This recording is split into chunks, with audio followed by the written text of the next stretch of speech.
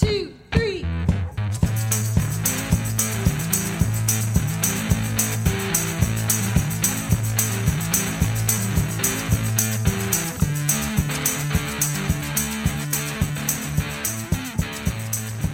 Hey, I'm Gary David.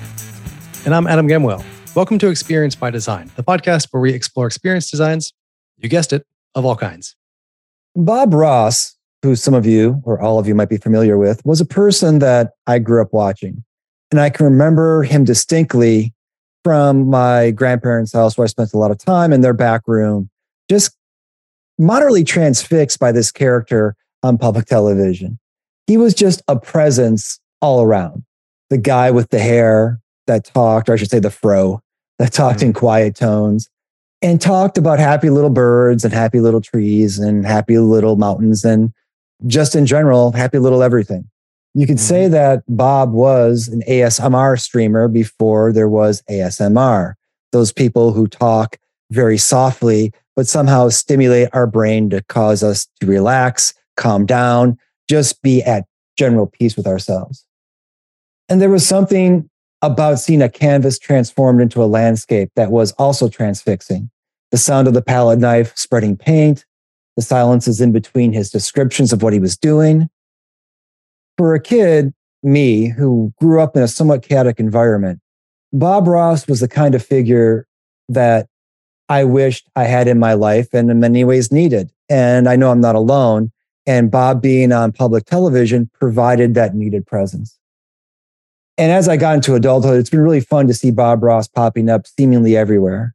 Bob Ross bobbleheads, of course, Bob Ross Chia pets, Bob Ross art supplies, the Bob Ross board game, t-shirts, and many other items.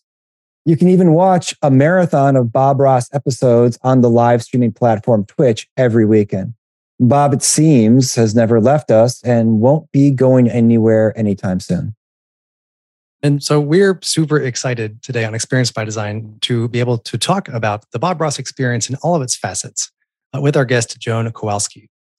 Now, Joan's parents were responsible for helping Bob launch into the cultural zeitgeist. Like, what a cool story, huh?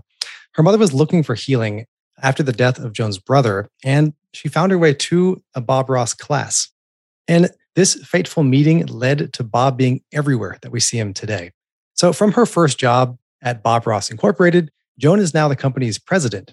And in that role, she oversees all things Bob. And so we're going to be talking with Joan about the origins and the rise of Bob Ross Incorporated and why she thinks Bob continues to resonate today.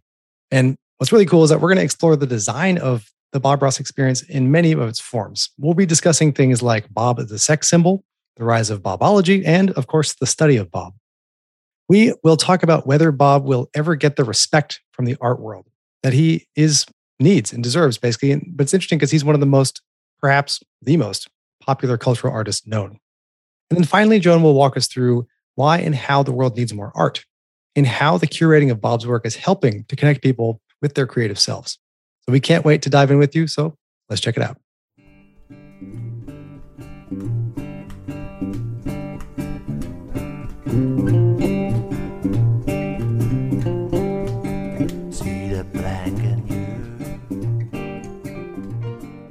I did have a product idea for you, Joan. Tell me. Is there any potential for a Bob Ross CBD line? Because it seems like CBD and Bob Ross being very chill.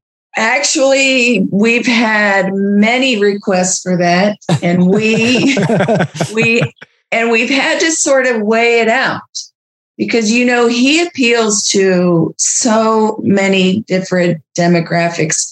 You have to be incredibly careful not to offend anybody.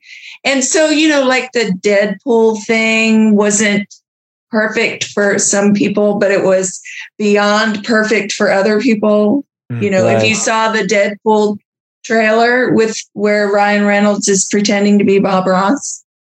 So we've not been doing any CBD because we have to navigate through right now. What we're really focusing on are little kids, teeny tiny kids. And the reason I bring that up is because we just this minute got the safety report back on a little tiny Bob Ross for Kids kit.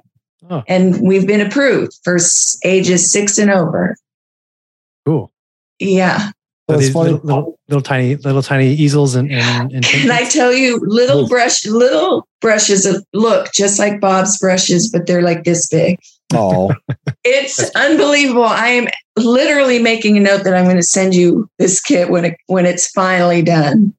I had a meeting earlier today, and I mentioned I was going to be chatting with you, and the person I was chatting with, her face got very expressive, eyes got very big, and she turns around, she grabs something off of her shelf, she brings it over, and it's a little Bob Ross figurine. And it's like, I mean, does this happen to you all the time? I mean, I can only imagine when if you meet people for the first time and they say, "So what do you do for a living?" And you go, "Well, I'm with Bob Ross Inc." Yeah. What happens next? What happens next is I don't have to say another word. When people, it's funny you would ask me that because I say no other words. They tell me what my job is, and it happens every time. And I would say that 20 years ago, maybe it would only happen 50% of the time. And the other 50, I would have to actually explain everything. But now, that's all I say. And then they tell me what my job is, what I've done, what's been going on. And then that's the conversation. I say nothing.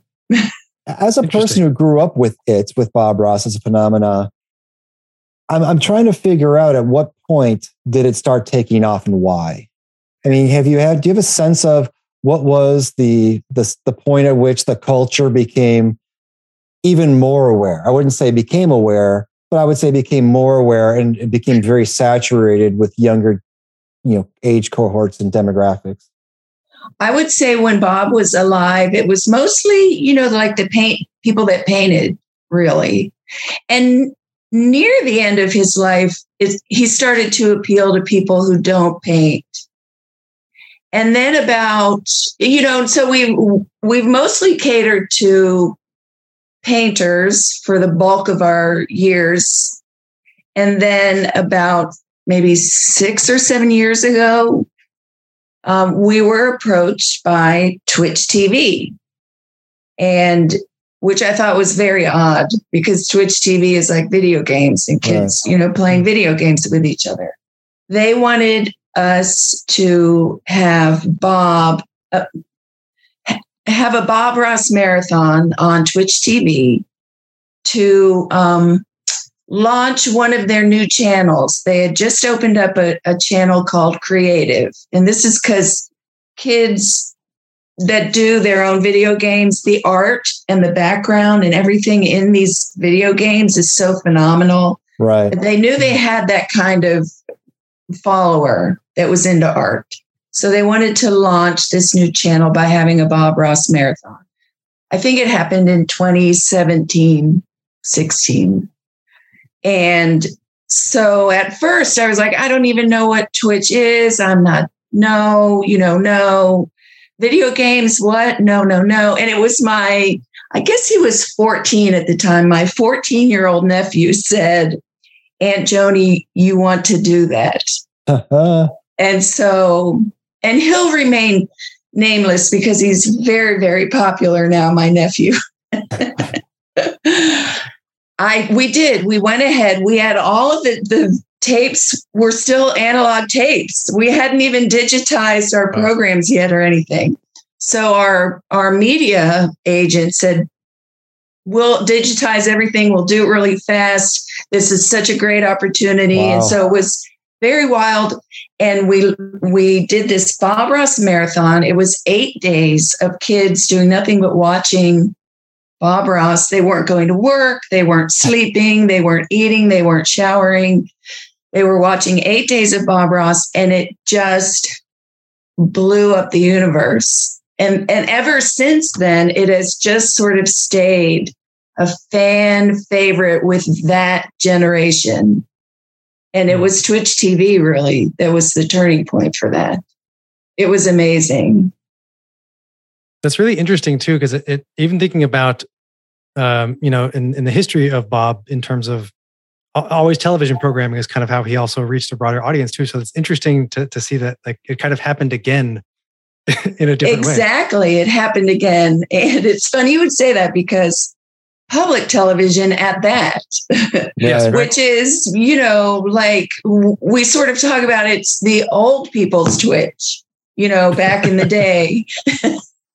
Where it was just you and what you were watching. There were no commercials. There were no, corporate interests involved in public television. It was just you and Bob. And now that's sort of how Twitch is today. It's just you and the creator, just the two of you pretty much. So we like to say that Bob is the sort of the one that started that one-on-one programming where there's no third party, sort of, where it's just you and the creator doing, you watching, him delivering. And that's sort of how all of these platforms have gotten to be. So Bob started that too. He's the original YouTuber, the original podcaster. Exactly. Content creator. Exactly. Yeah. Are we stretching it? No, I don't think so. Well, we did talk about, we were joking before when we first chatted about Bob being the original ASMR.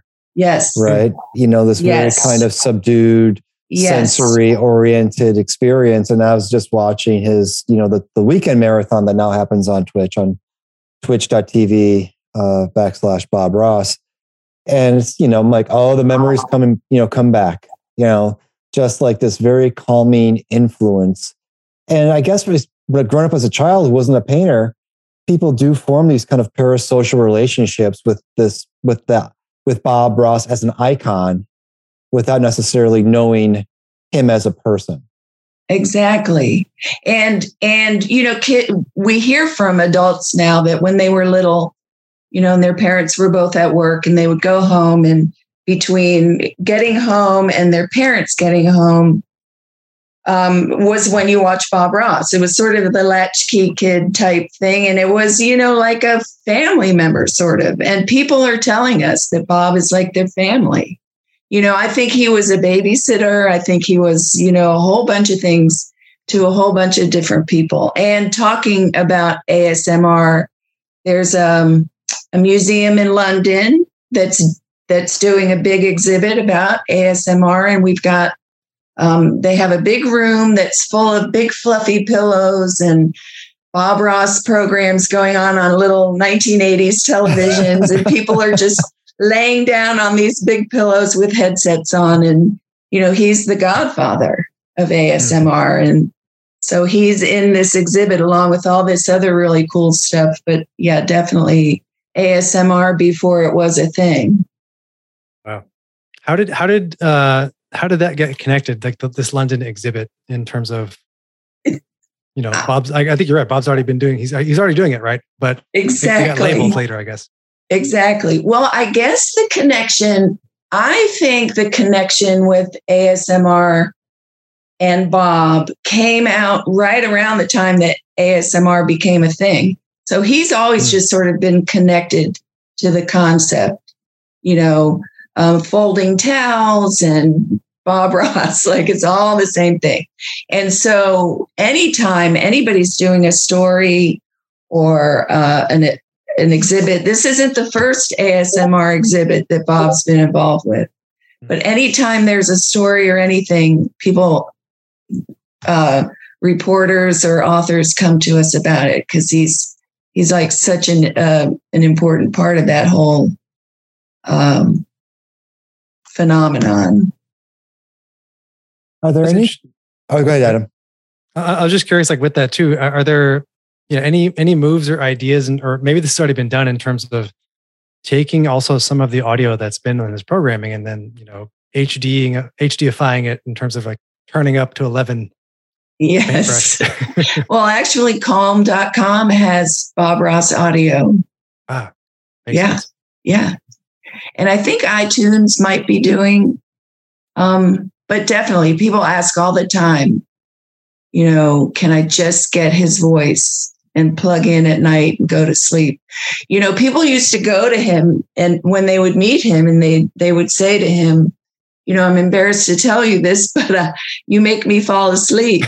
And they didn't want to tell him because they thought it would hurt his feelings, but he would just get a big grin. And he said, "You're about the 500,000th person that's told me that." It's funny. Everybody does feel like they're the only ones, no matter what they would say to Bob. It would feel like they were the only ones that had that reaction to him, or, and he would be very patient and just, listen like it was the first time he'd heard it. He was very good like that. But falling asleep, lots of people would tell him that he put him to sleep. There's this element of popular culture, that is perhaps not part of the typical art world. That, art often is, especially painting, is considered to be for those who can afford fine art, or those who can afford commissions. And that goes obviously way back when artists would make their living off of the wealthy commissioning portraits of themselves or somebody else. In your thoughts, in your understanding about it, was Bob one of the first people who popularized not just art, but painting as a medium for art? Definitely. It used to be what you're saying. It used to be for rich people that could afford to take all that time and do a painting that would take months, and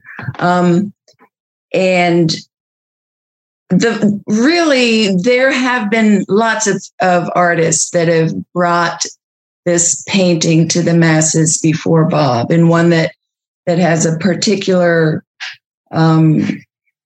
special place in television artists' hearts is William Alexander, where Bill Alexander sort of brought it more to the forefront. But then there were even people like John Nagy and Nancy Kaminsky and Helen Van Wyck. There were lots of television artists that were sort of bringing it out of the, you have to be born with the talent. You can't just start doing it because you want to type thing. But I think Bob took all of what those artists did and sort of perfected it and made it super accessible. And it has everything to do with how Bob paints on screen and how he's talking to you. A lot of Bob's patter, if you want to call it that, seems very natural and very off the cuff. But, he sort of would plan.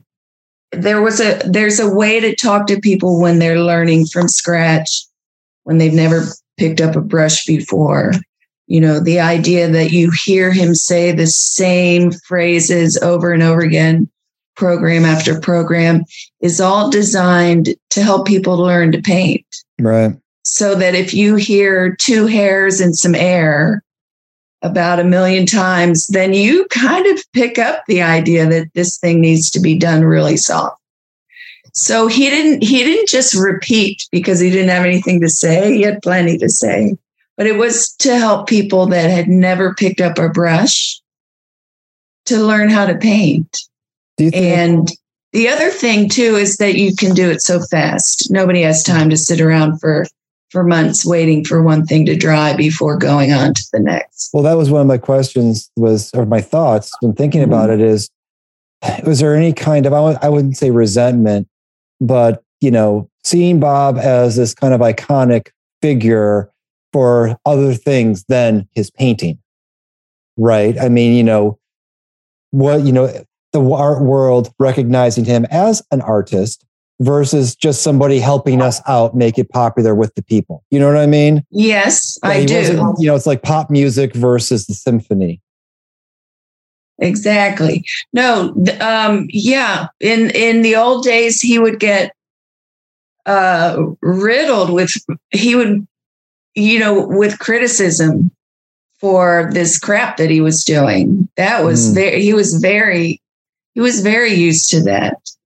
That it wasn't really art and it wasn't really, it was more just sort of kitschy schlock stuff. trying to think of nice words that aren't like really censorable words. Right. But no, he got beat up pretty bad back in the day. But then sort of, there's just been this sort of slow evolution, almost like people have just finally just surrendered to the loveliness. They just can't hold back anymore. And that does have to do with Bob just being Bob. You know, you can't hate on the guy. You just can't do it. It doesn't hurt, too, that if you go to one of these museums and you look up close at his paintings, they're unbelievable. They are unbelievable. I talked to a curator that did like the first exhibit that we ever did of Bob Ross paintings about 3 years ago. She said at least twice a day somebody would come in just sobbing, looking at these paintings. They're so good. You can't help but realize that, you know what, whatever criticism that you're dishing out, it's not sustainable. It's just a perfect storm. The idea that if you want to do it, you can. Yeah. I mean, why are you going to fight that, right? It is impressive the extent to which one is able to create this kind of plein air without the plein air, right? I mean, he's just doing it from imagination. So it's not abstract, right? It's not like this work that just is meant to be non-representational. It needs to look like a thing. It needs to look like a happy little cloud. But at the same time, he's doing it from his mind rather than looking at something and trying to capture what he's seeing. It's a different skill set, it seems. It is. And as I'm listening to you say that, I'm realizing that is sort of, I think, why, in order to capture as many people and as many feelings that people have about the idea, you know, you don't have to make a tree perfect the same way you have to make a face or an apple look like a face. I've heard Bob say before that he's afraid if he tried portraits, that it would end up with 3 eyes. He wouldn't know how to do it, you know. But the idea that in nature there are no straight lines, you know, right. I'm remembering a lot of these things Bob says. This allows you to sort of be structured enough to where you have background, middle ground, foreground, but you still have a lot of chance to not have to be perfect. And so you've captured all these people from being able to say that both you do have a few little golden rules, not a lot, and the rest of it, it's just how you feel. Yeah, I was just going to say, and I know Adam has a ton of questions, but there's room to create without representation, and so much art, especially when people think about, I'm not a good artist. It's about to what extent can I represent whatever object I'm trying to capture with great accuracy and detail, versus Bob kind of blowing that out and saying, well, you don't need to do that. You know, close enough is good enough, especially if it's, you know, serving this other purpose of trying to allow your self-expression to take place. Exactly. Exactly. And what's funny is, to take it even a step further, some of our best teachers are not the best painters, but the teaching and the way they're able to teach other people is so amazing. So now you're talking about there aren't, you know, it only has to be perfect if it says who, you know. So the idea that a teacher has got 12 or 15 people in a room and every single one of those people has just had the best time. Mm-hmm. Isn't that as important as if, you know, the shading on the side of the nose, or, you know, it all just depends on what you're going for. And with this Bob Ross thing, it's just a matter of really making people happy. And I know that sounds so corny, but honestly, I've drank the Kool-Aid. I'm in.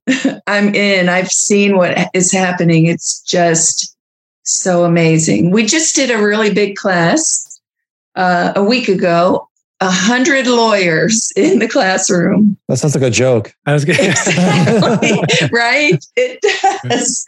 100 lawyers painting. They're like children. I've never seen so many happy faces. They've left all of that crap behind. These people, you can't ask for anything more. Unbelievable stuff.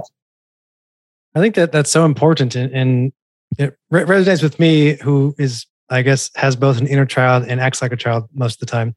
But this idea, because I think it is important too, especially as we even think about how folks are trying to be in the world today. I was looking at Reader's Digest, another kind of hallmark of the 80s and other times and later too. But it's interesting, their tagline now is a trusted friend in a complicated world. Huh. Exactly. And that, so it's just like it hit me, and this is today, like an hour ago, 2 hours ago. And so this, even thinking about what are those elements, even if things that, maybe from a different time, but like how they are reinvented today, and like how what comes out is not the best writing, because Reader's Digest is not the Atlantic, right? Right. And Bob Ross is not a Caravaggio, but they don't need to be, right? They're not supposed to be. Like, right. There's a funness and a friendliness to them, and that's like why that's some of that staying power, I think. Exactly.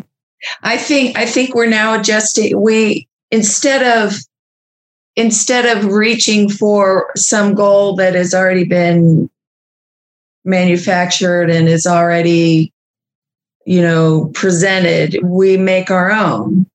And we're sort of fitting into the world instead of having the world fit into us, or the other way around, something like that. I'm just trying to imagine Bob Ross painting a Caravaggio. Yes. I believe he could do it. He could do it. Yeah, I think he should do too. Yes. That'll be our next episode. How's that? Bob Ross does Caravaggio. It's a happy little, John the Baptist head on a plate. Just a happy little one right here. Yeah. Little strokes. Good Lord. I think it's all right. Yeah. But I think that the point that you're making there too is really interesting, that there's such value in, like, technique matters on some level, but then also are people having a good experience being a part of your story.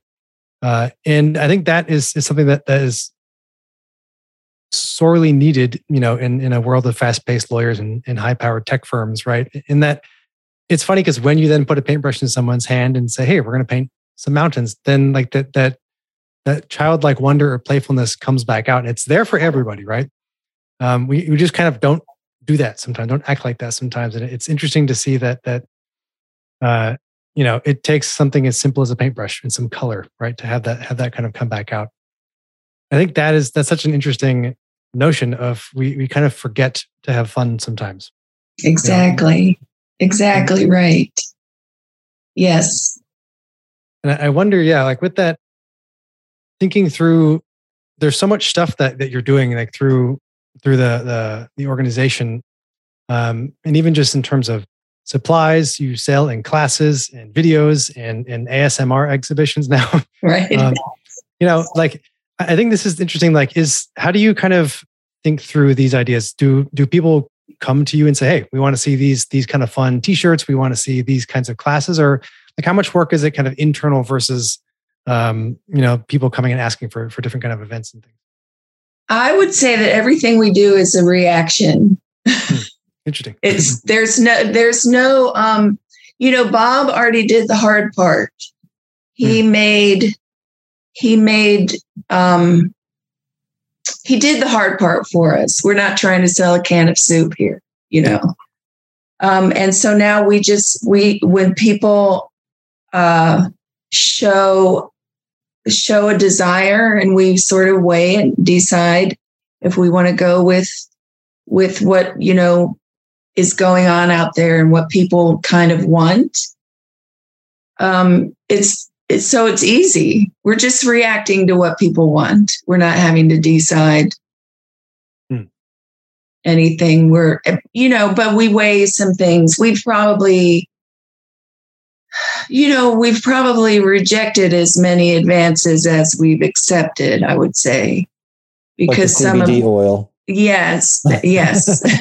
I was getting there. Yes, exactly. Because, there are so many different kinds of people. Like we're into third and fourth generation viewers here. Like kids are watching with their great grandparents now. I mean, that's nuts, isn't it? Yeah. So cool. We have to watch, we do want to make as many people happy as we can. And sometimes it's hard, and sometimes we get told that we're doing too much stuff, and it's looking crowded out there with all the different toys and socks and books and games and that sort of thing. But we've got such a crowded pack of demography here that we're trying to satisfy, that if you do stand back and look at everything, yes, we're out there. We are very out there, but it's only because we keep getting asked for all this sort of stuff. And, like with the little kids kit now, that we've got little tiny kids that have been wanting to paint, but, oils are kind of messy for kids. Mm-hmm. So we don't feel like we're doing too much licensing and too much tchotchkes, I guess we call them, because we're trying to appeal to all the people that love Bob. So there's lots of things to appeal to lots of people. It's hard to appeal to the 94-year-old and her great grandchild in the same scoop, but we're trying. They do have different sock sizes. That's true. Yeah, that should do it. Yes. Is there anything about, it's interesting, maybe ironic that, Bob is about creativity and creating. And, is Bob Ross more about curating or creating? So people are coming to you with ideas, but is there a process within your company where you have people who are like, I have an idea. What if we did an X or a Y or a Z? Not necessarily for a product line, but maybe for creating an experience. You know what I mean? And so how do you, the idea of Bob Ross being creative, but you just don't want to curate. You also want to create in his memory as a company. Right. So yes, we do decide what things are going to go best. And, we create off of ideas, but I have to say that, like I was saying before, we don't really have the hard part of having to build something from nothing, because Bob did that for us already. Right. So we're literally just building off what he's already done, which is the human man, which is just so appealing to everyone, and the painting technique, which is appealing to everyone. He already did the hard part, is what I'm thinking is the answer to that. How long did this show run on PBS, by the way? It's been on since 1982, and it has been on at least every day somewhere in this country since 1982. It never stopped. It was never interrupted. Public television is funny. You don't just, everybody shows it the same episode at the same time. Right. These programs are uploaded on satellite, and then stations pull it down. They decide when to show it. And since 1980, since the very first show, it's been on somewhere in this country I would say at least every week, probably every day. Still very strong. Numbers never went down. And even with all these other platforms, the streaming platforms and the Samsung TVs and all of that, but public television is still very strong for our program. Right. And I think, again, it just has to do with different generations watch in different ways. And we've managed to tap each one of them. How many shows did he actually create, when he first started? So he himself created about 380. Wow. And then he had, yes. Wow. That many. Yes. And then he had about 20 episodes where he would invite a guest. He would invite, his son, Steve, or he would invite a pastel painter, or he would invite, some other television artists that have their own gigs going. Dorothy Dent, and these are names that you don't know because you're not on the inside. Right. Yes. So 380 episodes that he did and left us an amazing legacy, because those 380 episodes, we've never had anybody say to us, I've already seen that episode. I'm very irritated. It's never happened. Does anybody ever say, like, I wonder how this one ends? No, but they do say it's the one with the mountain. Right. Yes. Like, oh yeah, that's the one. Yeah. Yes. And we've got such a great phone staff that, oh yes, I like that one too.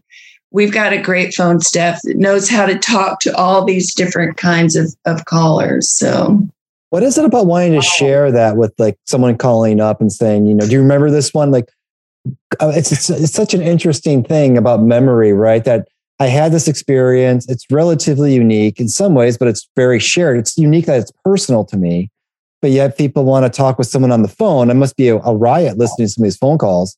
Absolutely. Absolutely. And I think it has to do with when they are watching, it's just Bob and it's the black backdrop. So you already feel like you're sort of alone with him. There's not a lot of busy stuff going on behind him. You already sort of feel like you're the only one watching. And I think when there isn't a chance to turn to a husband or a child, that 800 number comes up after the program and people call, and a lot of them will say, I'm not even really sure why I'm calling. I just had to talk to somebody. A lot of that sort of thing. It's Bob. A lot of these sort of wild facts and fun things that go on. It's just Bob. I mean, it's Bob, what he's done to people. Do you have a sense in terms of, I imagine there's it's codified somewhere, but just like why did doing this on television appeal to Bob? Just to try to bring. I'm wondering too, was it about kind of bringing this? Joy of painting, obviously. Yes. Like, was it about like bringing peace and joy to people? Is it educational? Like, what sparked that? I think in the beginning, because Bob started by teaching classes. That's how my mother met him. My mother and my father and Bob and his wife, Jane, all went into business together after my mother took a painting class with him in Florida. And that was Bob's thing. He was teaching and he liked it. He loved it.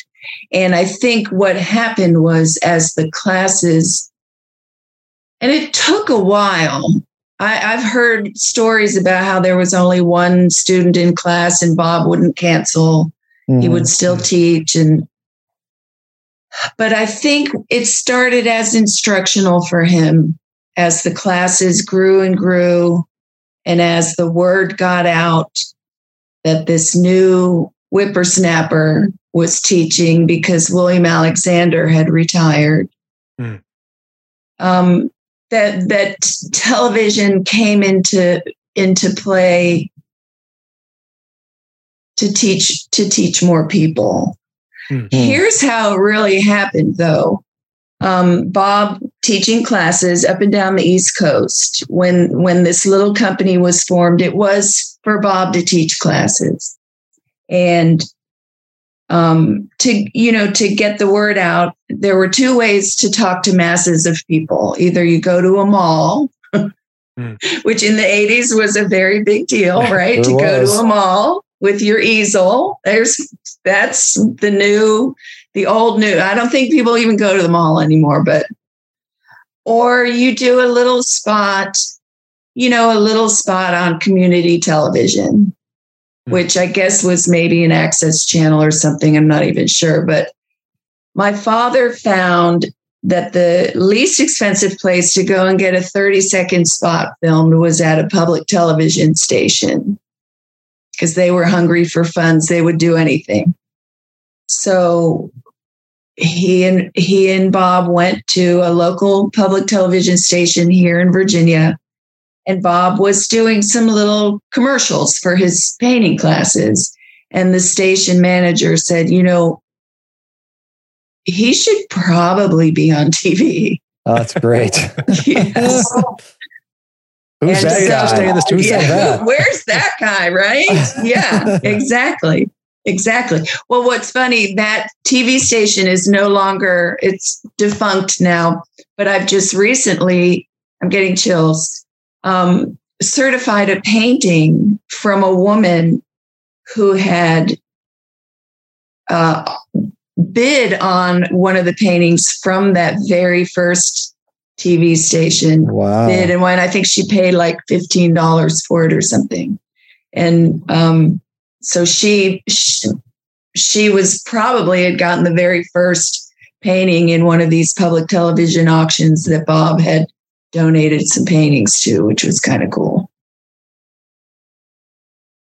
And is that a frequent event that people kind of pop up and say, I've got a painting from episode whatever? Yes, definitely. There are, Bob didn't sell a lot of paintings, but he would just sort of give them away, So there are people out there that have paintings, and they are wanting them to be certified now, because there's, this just has gotten so popular. He's gotten so popular. His paintings have gotten so popular, and people are now getting them authenticated. And there are a lot of them coming out now. And in particular, before Bob met my parents, he would paint. He lived in Alaska when he was in the military. And he would paint these big gold pans, these big copper colored gold pans. He would paint the inside of it with a little cabin scene or whatever.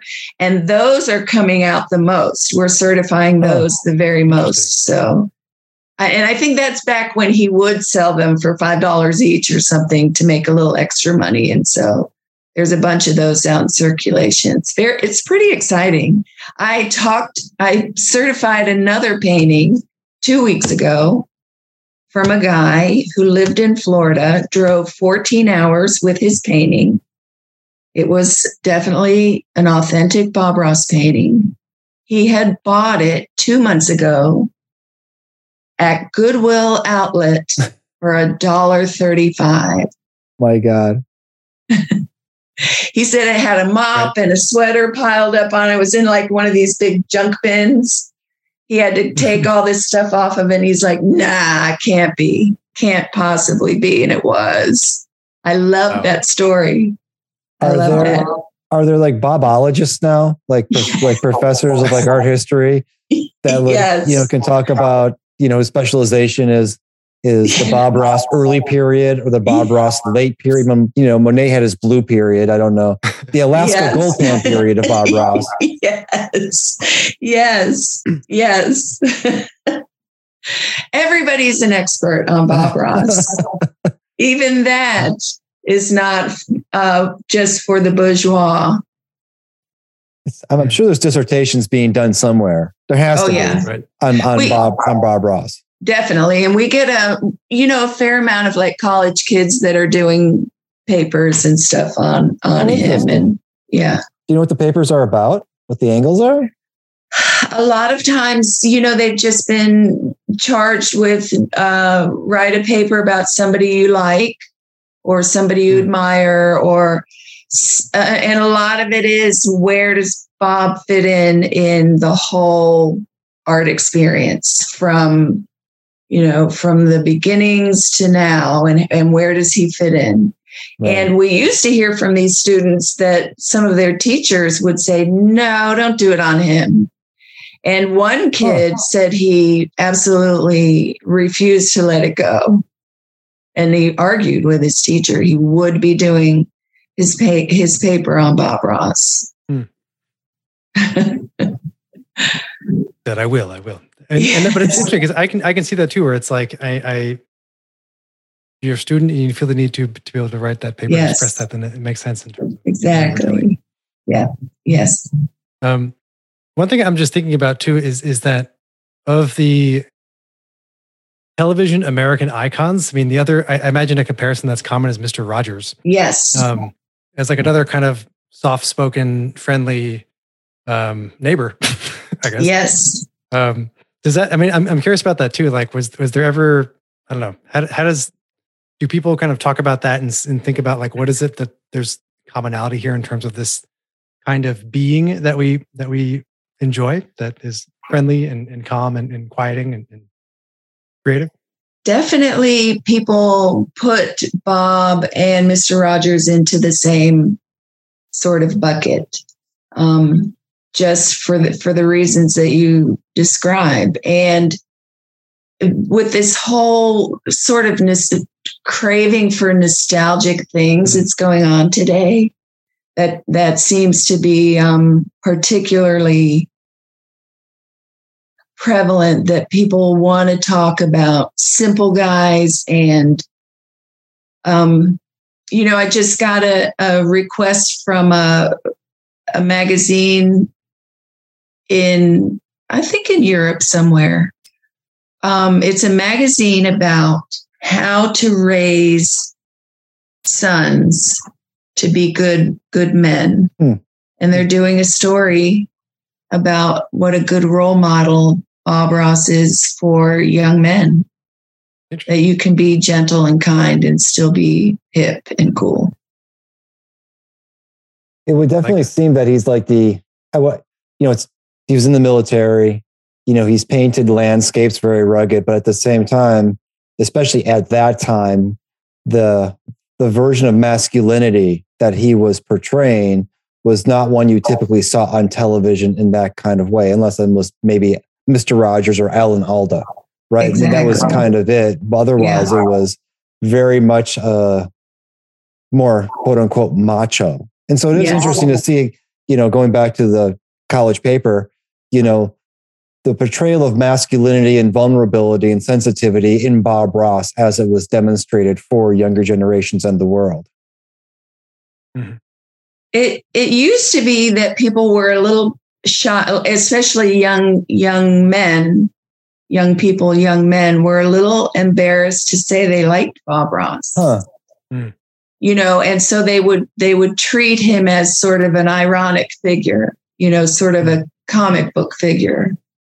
And what we're hearing now is, but I really do like him, like I do really, really like him. Like it's real. Like I'm not just being silly. Like he's kind of great, And that's authentically how he also was, right? Yes. And so I think like that's an important part of it too, where there's like, I think on the same page as the nostalgia is the desire for authenticity today, right? And correct.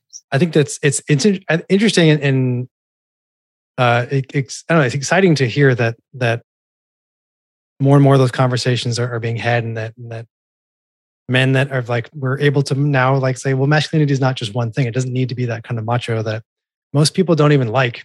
It's sort of just like you don't have an option, right? You're told you don't have an option. But then having these role models and having these and again through media is important, right? That we can access them across time and across space, and to even think about it that way, I think is really, really interesting and compelling. As like people getting to figure out what options do we have for the kind of person I want to be, right? And how can I see this in terms of art and creativity and being kind. Yes. And even using happy metaphors, right? And so yes. Yes. There's no aggressive trees, right? It's right. Yeah. When I was talking to this or emailing with this reporter, and she was asking me to send pictures of classrooms and things like that to see, that she could put in her story. And so I went on our certified instructor message board where they all talk to each other all day long. And they post pictures of their classes, and good resource to get, pictures of classroom settings. And I thought to myself, it's going to be really hard to find a classroom where there's guys in it. I'm going to probably have to scroll and scroll and scroll. And they all have like more men in them than women in these painting classes, which is just not what you would have thought at all. But these are dudes, and these are like, rugged dudes. They are just not afraid. They want to paint, and they're going to paint. And I mean, it's the greatest thing ever. And like with the lawyers, all these guys that had just finished hollering at clients and stuff had come in and just become little soft pellets of love now. It was amazing. Speaking of which, is there any space where Bob Ross is a sex symbol for people where we'll... Oh, I have to imagine so, right? Oh, I have to think so. Yes, I do have to think so. Definitely. With the unbuttoned shirt and definitely. The and beard, the soft, quiet sensitivity. Yes. For the ladies who are at home watching television, husband's not home yet. They have their alone time with Bob. Kids aren't home yet. It's just Bob and them. Definitely. He's speaking right to them. In fact, I was proofing one of our children's books. This is not in the children's book, right? When mommy's at home.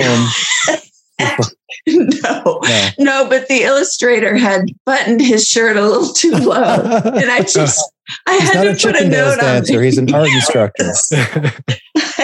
I did. I was like, bro, I think you have to give him another button. Not in this children's book. It's pretty, it is pretty amazing, though, to be honest with you, that there's just not a lot of disrespect towards him. For as cliche as he is and as hokey doke as he could be considered to be, and he's just so respected. There's just no dog in him, honestly. Aren't you surprised by that? I'm very surprised because honestly, people like to hate a lot. People like to hate other people. I mean, exactly. But Bob gets a pass. Right. Totally gets a pass. That's because Bob didn't have a Twitter account. Yeah. Yes. Yeah. So, Bob, what do you think about gun control? Go. Right. I mean, it's where, and I also do think it was at a time, and people probably ask you us all the time, was he really like that? Where the ability of us to enter into the world of others was limited by definite constraints. If a person didn't want, I saw him on television, that's all I knew about him, right? Unless he did something egregious. There wasn't a lot of news out there. But now with all this social media, there's so many opportunities for whatever hero or figure you're talking about to be cast in a really negative light. And it was just a very simpler time of impression management, let alone he, by all accounts, was a nice person. But even if he wasn't a nice person, most people would never know it. Right. Because but he was just like that. I don't want to burst your bubble, but he really was just like he was on TV.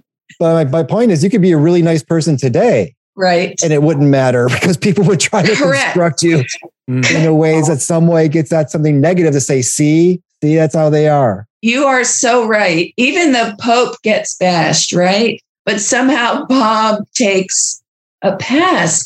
Why? How? How is he so perfect and nobody takes swipes at him? Nobody. I've never thought of this. But now I'm going to be asking the questions. The science of Bob. How did that happen? He's so, I think maybe in his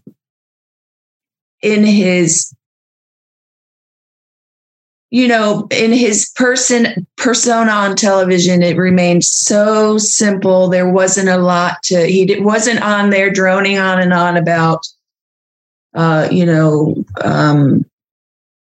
anything. He just doesn't give you any material to be unhappy with.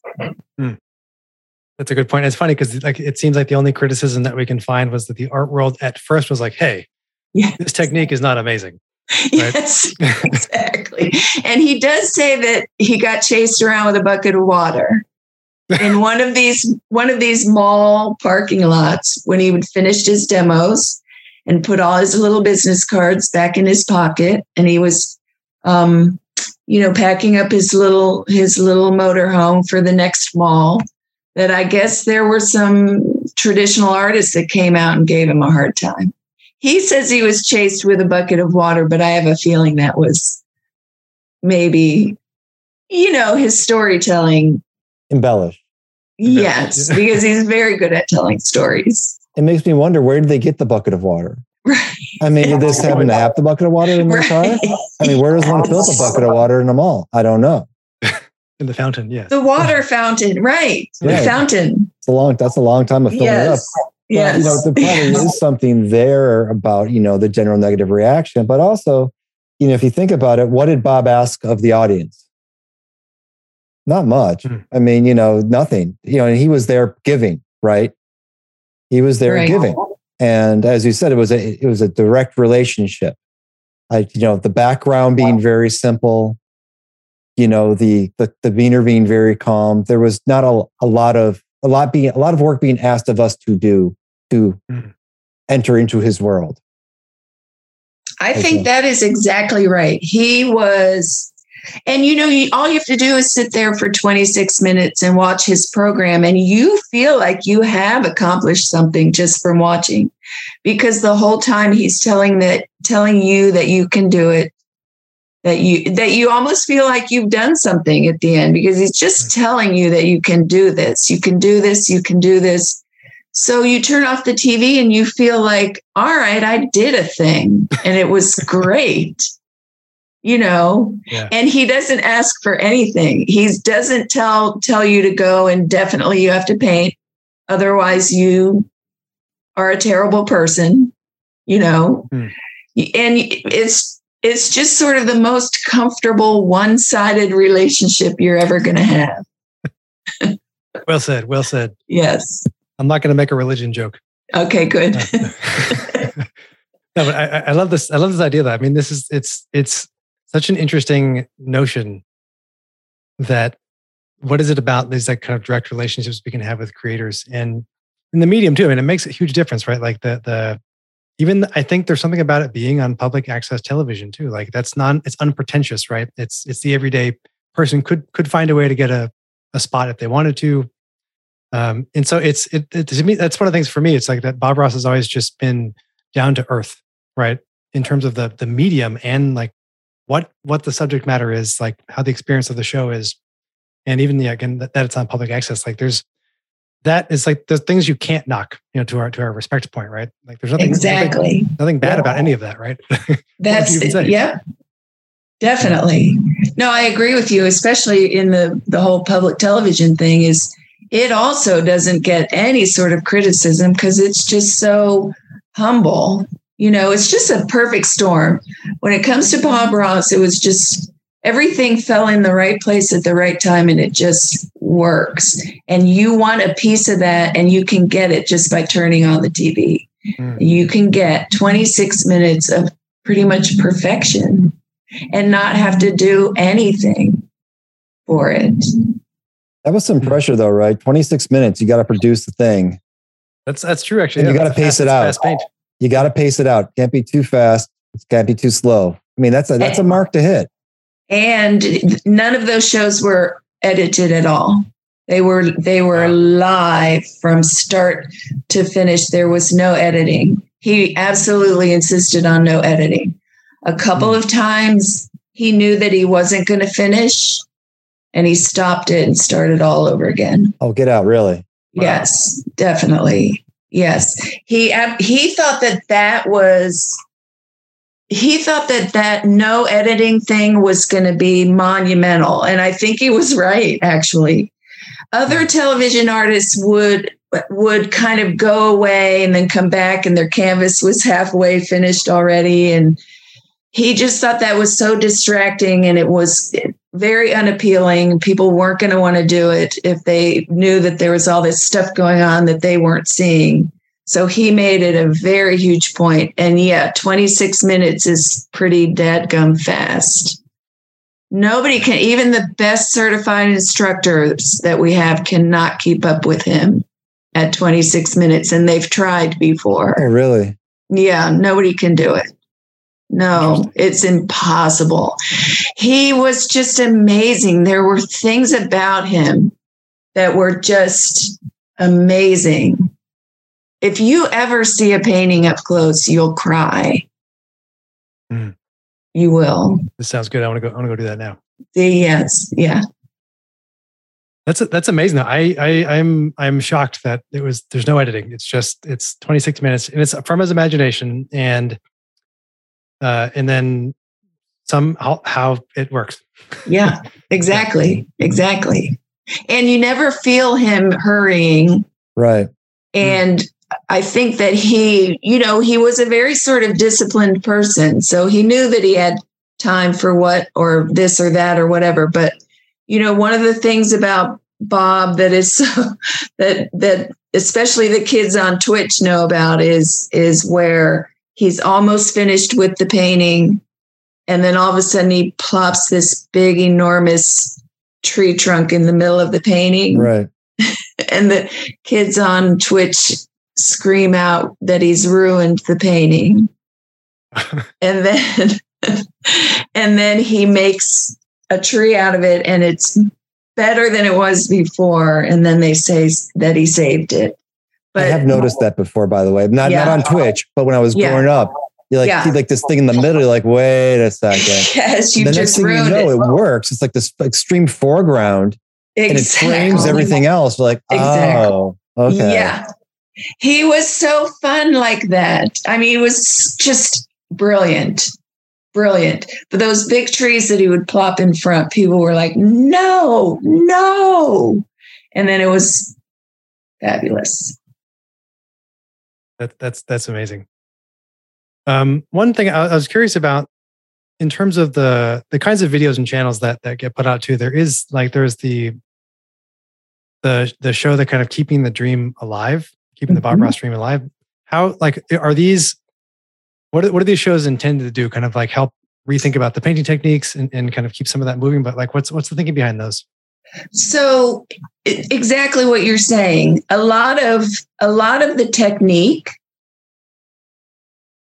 does sort of need to be, and you find this out if you go to a Bob Ross painting class, that some of that stuff that Bob is doing is sort of worth talking more about, explaining a little better. You get bit by the bug with Bob, and then you want to actually learn the technique. You want to really give it some time.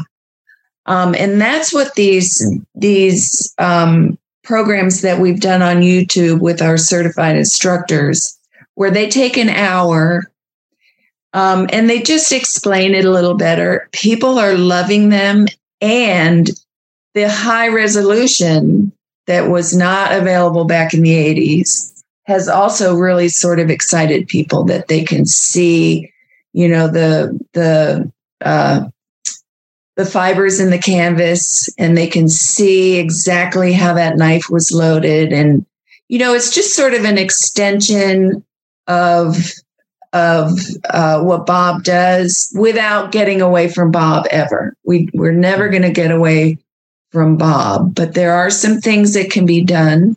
And if you want to paint, watching these additional videos helps a little more. Going to a class is what really does. If you really want to paint, you go to a class. They're about 3 or 4 hours long. They're not 26 minutes. Mm-hmm. But you just learn a little more about what Bob was doing. And, he trained the trainers. They know what he did. He explained it. When he comes off the camera and he's not on entertaining people anymore, there's an actual specific detailed technique behind what he's doing. And that's when you can see Bob become sort of serious and, explaining things like when you're loading the brush, you're not looking at the canvas, you're loading the brush. What happens on the canvas happens because you loaded the brush right. Mm-hmm. These are the sorts of things that you learn with these keeping the dream alive type extensions of Bob, the classes and the videos with the CRIs and that sort of thing. It's to get the technique down good. That sounds really neat too, because it is true. It's like 26 minutes. I can see that feels very fast, right? To try to pick this up. Yeah. Yeah. Have that. That's true. That's a very cool idea though. I mean, it's like behind the scenes, but like it's like through the scene, I guess. Yes. Yes, exactly. Yes. So what's next for Bob Ross Inc.? What are some of the, given that we have different things like VR, augmented reality, new technologies, we talked about Twitch, beyond the tchotchkes, right? Are there other opportunities exploring that bring us into this world a bit more through different kinds of medium? So that's a very good question, and again, a balancing act. We've really committed to making sure that people learn to paint in real life. That's the number one goal. It's from the 80s when Bob was alive, but it's still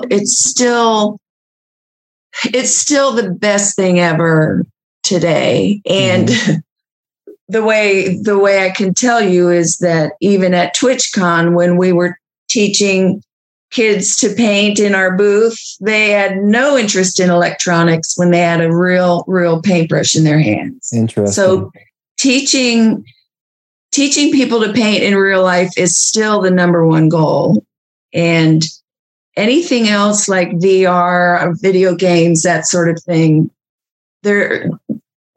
we're not going to go in that way in terms of like learning to paint on computers type thing, although there's, a lot of loud requests for that kind of thing. But we're pretty confident that people need a real brush in their hand and real paint to get the full joy of what Bob was doing. But we've got lots of things like VR, video games. Just had a Zoom meeting yesterday, with a company that's going to work on some stuff for us in that forum, which will be really great. And again, we have to make sure that kids, tiny kids all the way up, to skater dudes and everybody beyond, everybody's going to have to love it. Like, we can't have Bob running around with a AK whatever, it's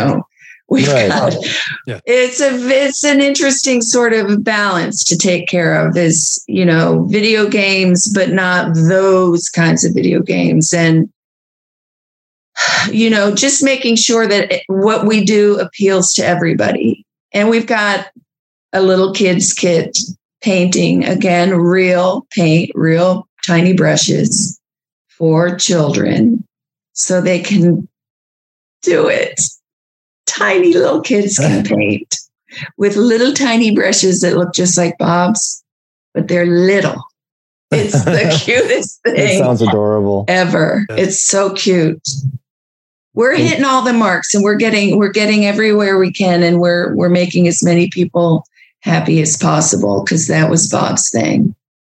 Well, I think it's a great place to end. Joan, thanks so much for chatting with us about the Bob Ross experience and Bob Ross Inc. and Bob Ross. Thanks for having me. My favorite subject.